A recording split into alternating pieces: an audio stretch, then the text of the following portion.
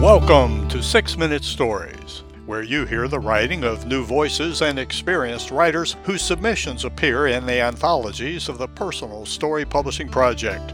Now in Season 6, you will hear stories from our 7th collection, Twists and Turns. Find links to 6 Minute Stories and to the Personal Story Publishing Project at randalljones.com. Everybody loves a good story. We hope you enjoy this one. This is a special episode of 6 Minute Stories, a reprise of a story appearing in Season 1 in 2019, this time with an altered introduction. It is a story for our Thanksgiving holiday. I live in North Carolina, not far from the scene of this true story.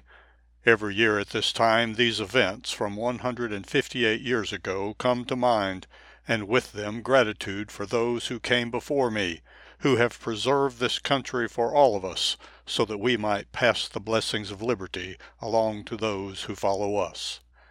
I offer gratitude at this Thanksgiving for all defenders of our democratic republic, our elections officials, our volunteer poll workers, and each and every voter who exercises the privilege of casting their ballot in support of our United States Constitution. Freedom is not free. It requires of us our eternal vigilance. This is Thanksgiving, 1864, by Randall Jones.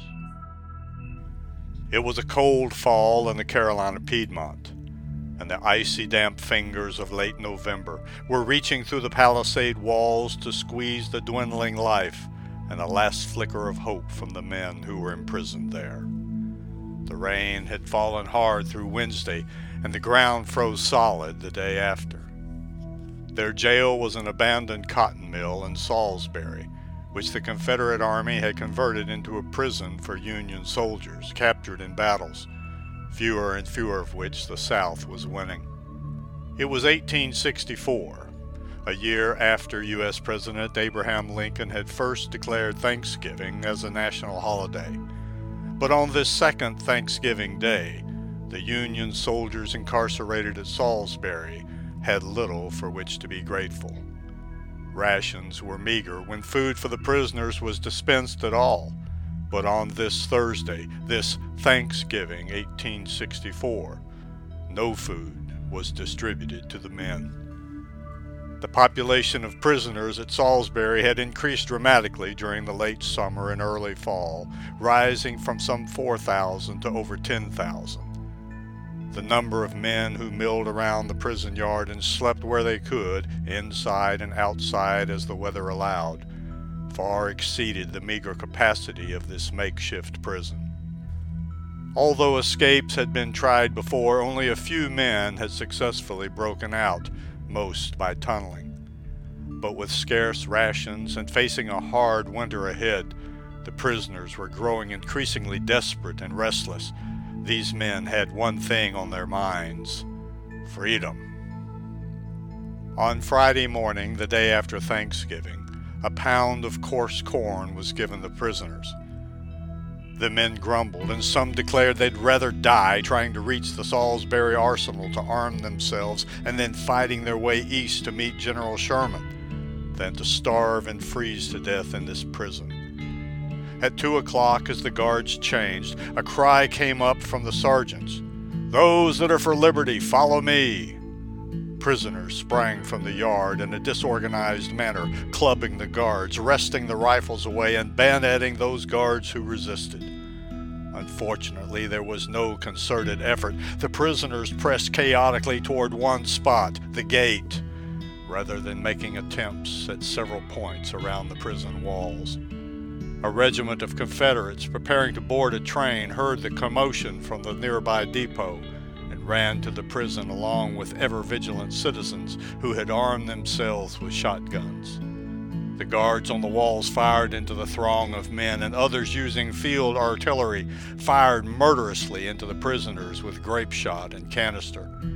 In only a few moments, the insurrection was over. Those not dead or wounded wandered dejected back to their beds and pallets. The official record said only 16 prisoners died that day, but the increased burials that followed for the next week suggest perhaps 150 or more died in the failed attempt to secure freedom. One of the wounded was a Union soldier who had enlisted in Massachusetts as Rupert Vincent. His real name was Robert Moffett Livingston. He died on December 5th and was dropped along with other young men into a burial trench, a mass grave. His father, Dr. David Livingstone, the famous British explorer of Africa who had worked and continued to work to eradicate the slave trade in Africa, learned of the tragedy the following spring. He later said of his son, "I am proud of the boy, and if I had been there, I should have gone to fight for the North myself."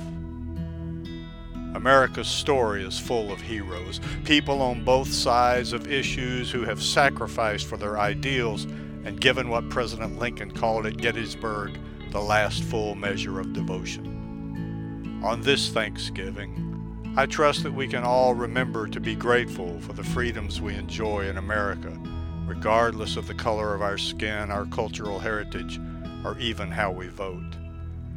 I trust too that as Americans all, we will never stop striving for the equality and understanding which foster justice and peace, and that we will always honor in our collective memory those who have sacrificed in every degree for the noble and worthy cause of democracy.